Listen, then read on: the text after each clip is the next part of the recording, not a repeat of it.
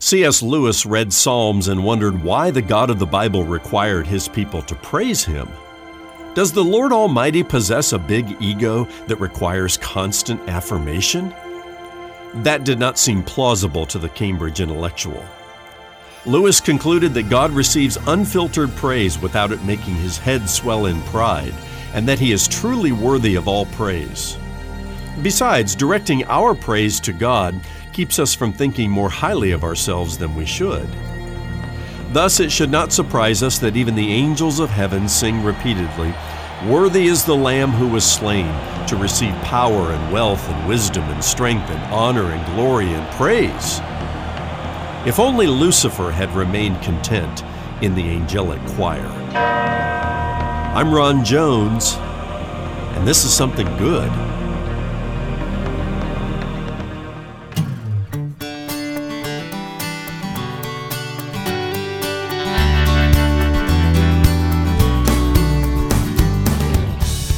Dr. Ron Jones calls this book of the Bible God's Playlist. Listen to it next, right here on Something Good Radio. Hi, I'm Brian Davis, and wherever you are and however you may be listening, thanks for making us part of your day. Well, many believers in Christ would say the book of Psalms is one of their 2 or 3 favorite books in the Bible. If you need to recharge your batteries or refuel your soul, the book of Psalms is the place to go.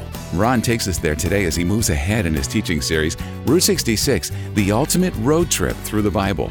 Stay with us here or drop by somethinggoodradio.org to listen to the broadcast on your schedule. That's somethinggoodradio.org. Or subscribe to the podcast at Spotify, at Apple Podcasts, or wherever you get yours. Let's join Ron for today's Something Good Radio message, Psalms, ancient songs that shape the heart. Well, no book in the Bible is more beloved than the book of Psalms. And we've been learning on the ultimate road trip through the Bible that this book we call the Bible is actually a collection of 66 books. And it can seem a little bit overwhelming at times, but the book of Psalms, if we were to survey everybody today of what your favorite book is, myself included, I might list in the top 3 to 5 the book of Psalms. We learned earlier on the ultimate road trip through the Bible, I love Leviticus, right? And hopefully you still do. I still love Leviticus. Wow, was that a great book to go through? But we really love the Psalms. We go there often as followers of Jesus, and we saturate our minds and our hearts with this part of this wisdom library in the Old Testament. When you read the Psalms, as they should be read with the head and the heart, this collection of poems and songs in the Old Testament help us connect with the passion of God. And they help us also connect with our own emotions, which you may find difficult to do at times. For example, when you don't know what to pray, when you don't know how to express yourself to God, when you don't know what's appropriate to say or not to say, find a fitting psalm to pray back to God. And it's one use of the Psalms that's very, very wonderful. Psalms is truly a rest stop on the ultimate road trip through the Bible. It is a place where we fuel up our soul. Maybe you came to church today needing a little bit of soul care or needing to fuel up your relationship with God. The Psalms is a great place to do that. But let's go back to the beginning a little bit. What is a psalm? Well, here's my definition. A psalm is a prayer or poem put to music as a spiritual song or a hymn. Sounds simple enough, but this sacred collection of psalms in the Old Testament is really God's playlist of greatest hits. Maybe you have an iTunes account or a Spotify account, and you have your favorites on there, your playlist, we call it. Psalms is God's playlist. It was written over about 1,000 years. It has multiple authors. We'll talk about that in a moment.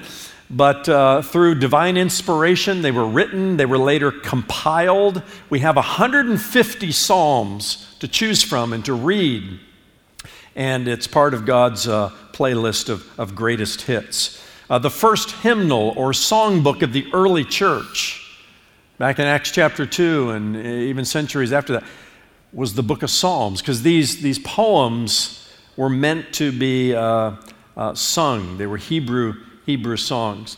I mentioned earlier that there are multiple authors and multiple contributors to the Psalms, and those include, of course, King David. He didn't write all of them, but he penned most of them. 73 of the Psalms are attributed to David, but there's another worship leader that was in Jerusalem around the time of David, back in the Kings and the Chronicles era.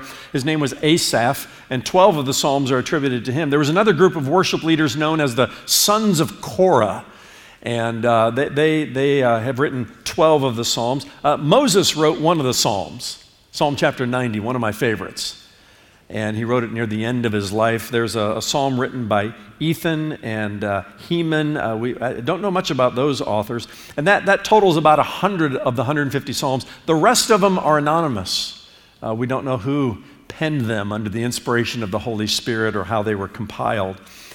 King David, of course, is the one that we associate most with the Psalms. He's called the sweet psalmist of Israel in 2 Samuel chapter 23. He is certainly the most prolific of the psalm writers, with 73 of the Psalms attributed to him. For that reason, Charles Haddon Spurgeon, the great Baptist preacher, referred to the Psalms as the treasury of David. And he wrote a commentary on the Psalms as a seminary student, a master's student. One of the collections of commentaries you have to get is Spurgeon's Treasury of David, and it's his work in the Psalms. We know David, this prolific psalm writer, as sort of a Renaissance man. He was a king, a monarch, he was a shepherd, he was a warrior, but Psalms remind us that he was a musician and he was a poet. If all you know of David is, he was a musician and a poet, you might think David is a little bit of a softy, and Psalms are for softies. But David, the warrior, the guy who defeated Goliath with a sling and a stone, also wrote lyrics, and he put poems to music. And David is a reminder that Psalms are not for sissies. Can I say that in church?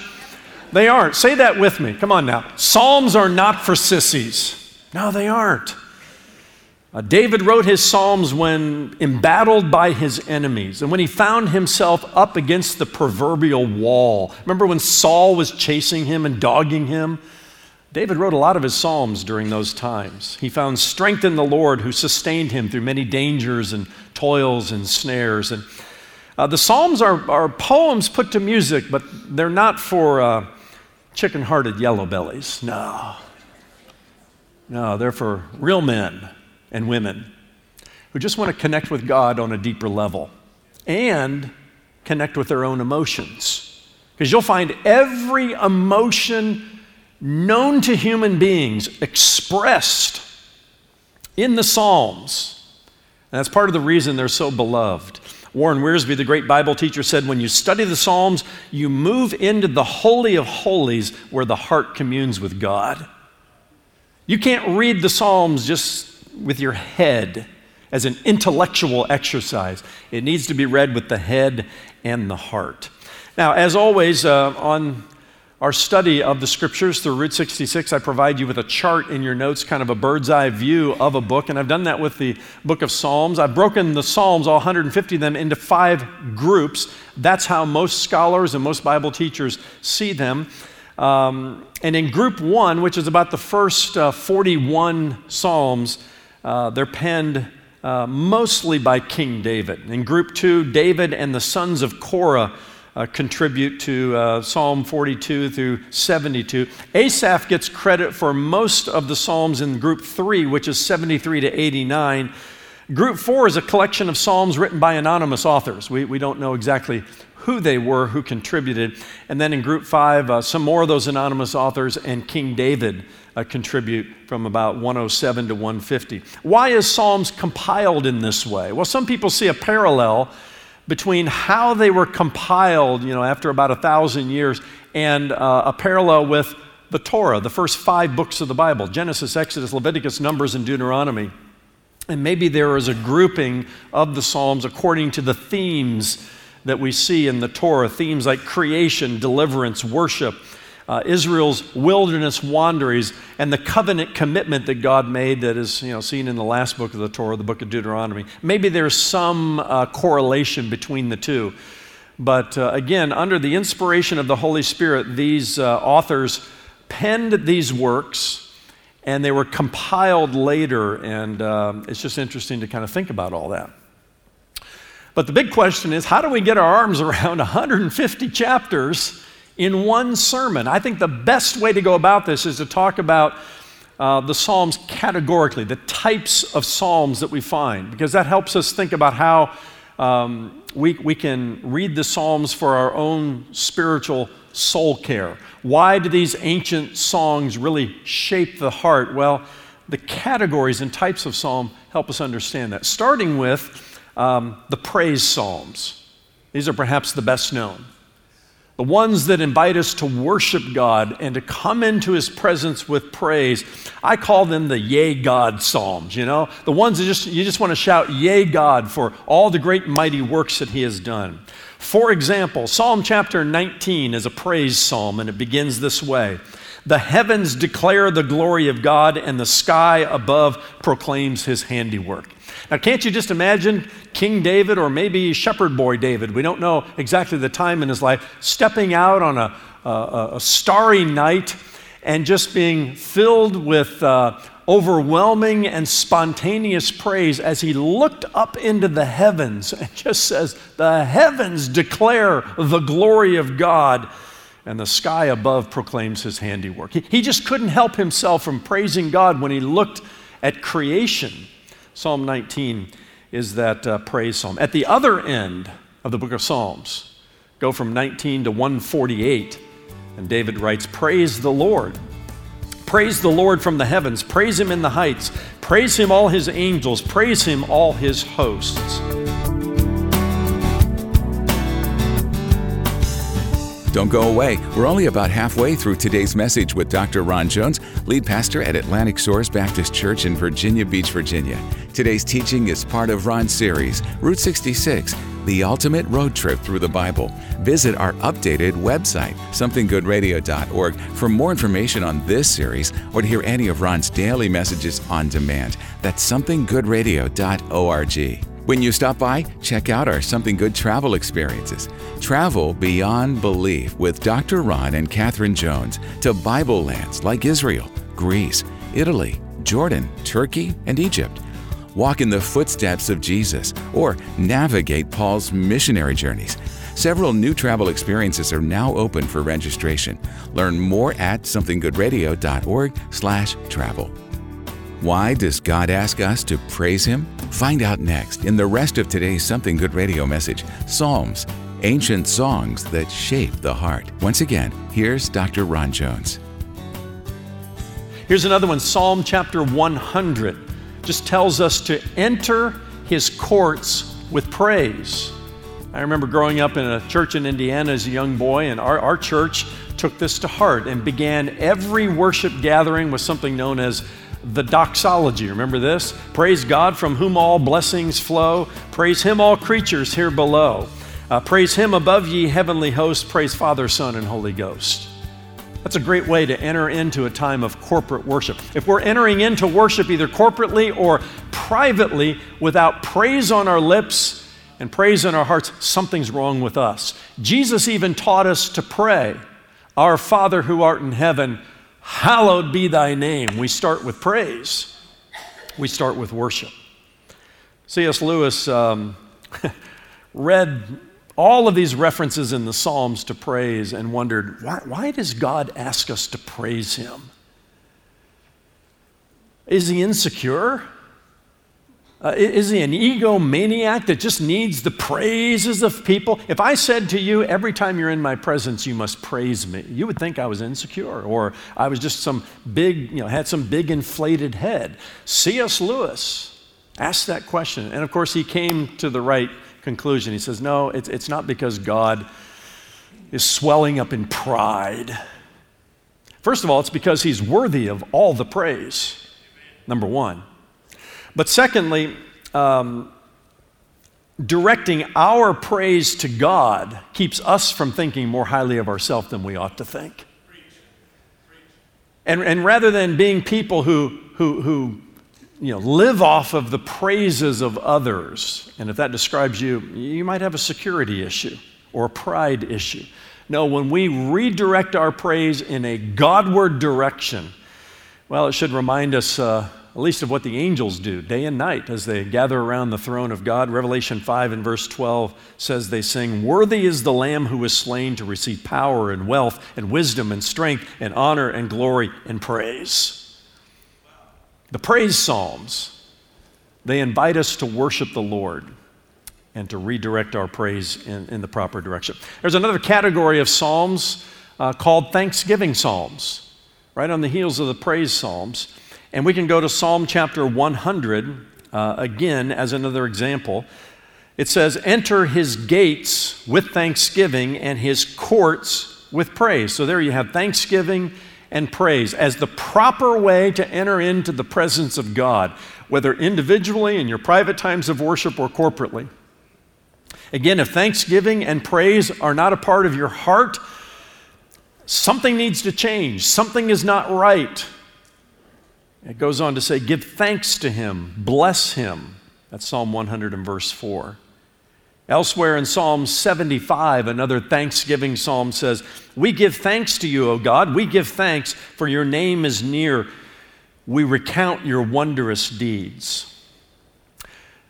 Christians ought to be the most grateful people on planet Earth. Every day should be a Thanksgiving Day. I'm grateful to our first president of the United States, George Washington, who made sure that America was a grateful nation. Grateful to the providence who cares for us, Washington said. And on October 3rd, 1789, George Washington designated November 26th as a day of public thanksgiving and prayer. That's a good start. But for believers in Jesus Christ, every day should be a day of thanksgiving.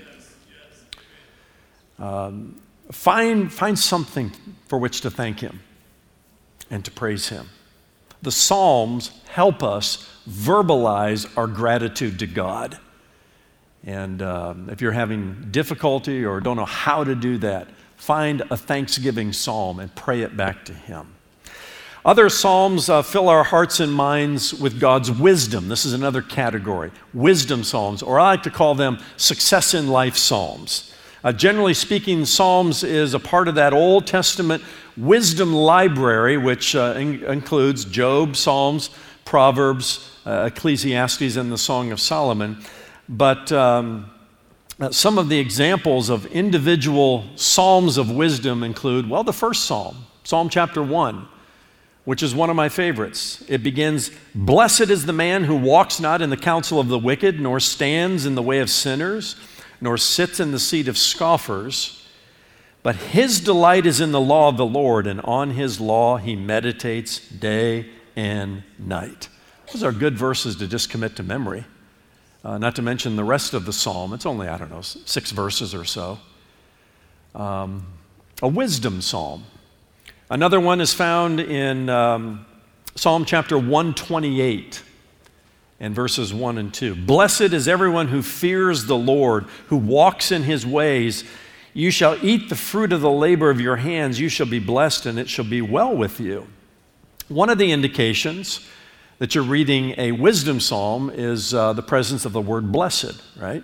And these two psalms, there's a sermon in these two psalms in and of themselves. According to these psalms, fearing the Lord, walking in his ways, delighting in his word, those are 3 keys to success in life, or what we might call the blessed life. Do you want to experience the blessed life? Well, read the book of Psalms.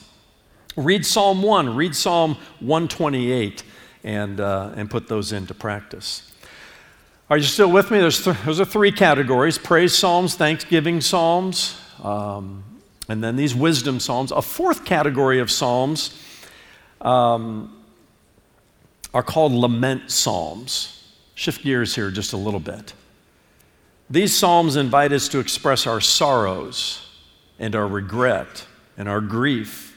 A lament is a desperate cry or petition for help that rises from the depths of one's soul. And lament psalms invite us to voice our brokenness, to voice our loneliness, to give voice to our grief and our sorrows, especially as it relates to sin. But here's an example in Psalm chapter 13, a lament psalm. "How long, O Lord? David writes. Have you ever been there? Lord, how long do I have to deal with this loneliness? Will you forget me forever? How long will you hide your face from me? David goes on. How long must I take counsel in my soul and have sorrow in my heart all the day? How long shall my enemy be exalted over me? Have you ever had thoughts like that, but you didn't know whether it was even appropriate to express them to God? I love the lament psalms because it gives permission to talk to God this way. He already knows what's on your heart. He already knows the sorrows and the grief and the brokenness and the self-dialogue that you're having. Might as well express it to him. David did.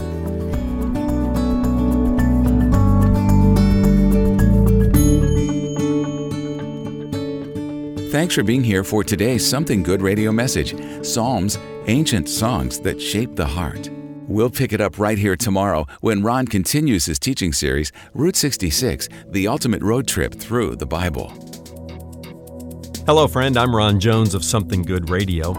If you've been with us for a while, if you're a regular listener and God is using this broadcast in your life, I want to speak directly to you. When you first tuned in or streamed Something Good, did you know that other people paid to air that program? We call them our ministry partners. They have people just like you in mind when they donate monthly to Something Good, which is a 100% listener-supported ministry. Now that you're a regular listener, will you do the same? Will you help us share something good with someone else?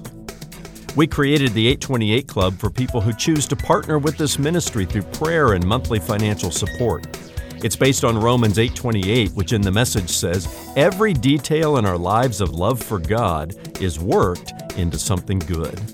I'm asking you to prayerfully consider joining the 828 Club today by giving $28 or more per month to share something good with someone else. And when you do, we'll send you some resources to help you grow in your relationship with God.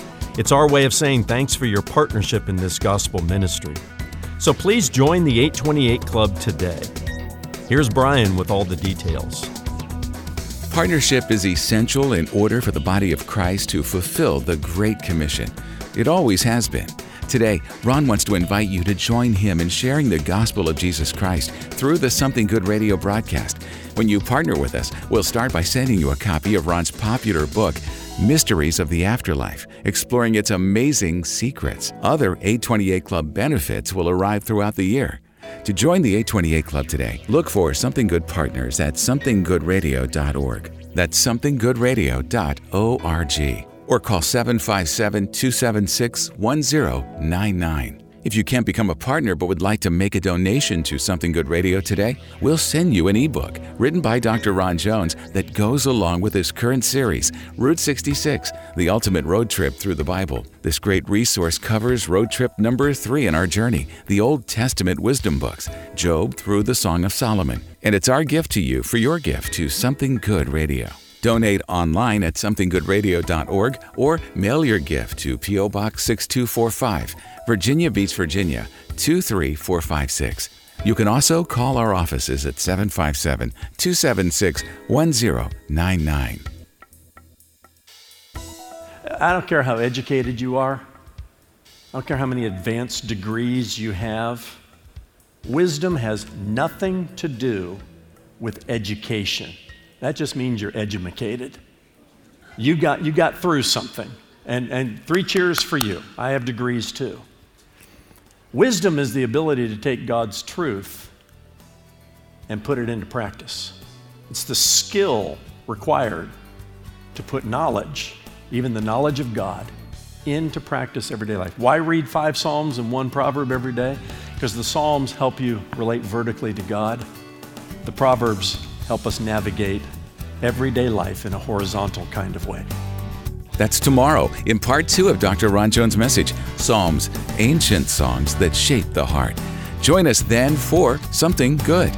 For Ron and the entire team here at Something Good Radio, I'm Brian Davis saying God bless and thanks for listening.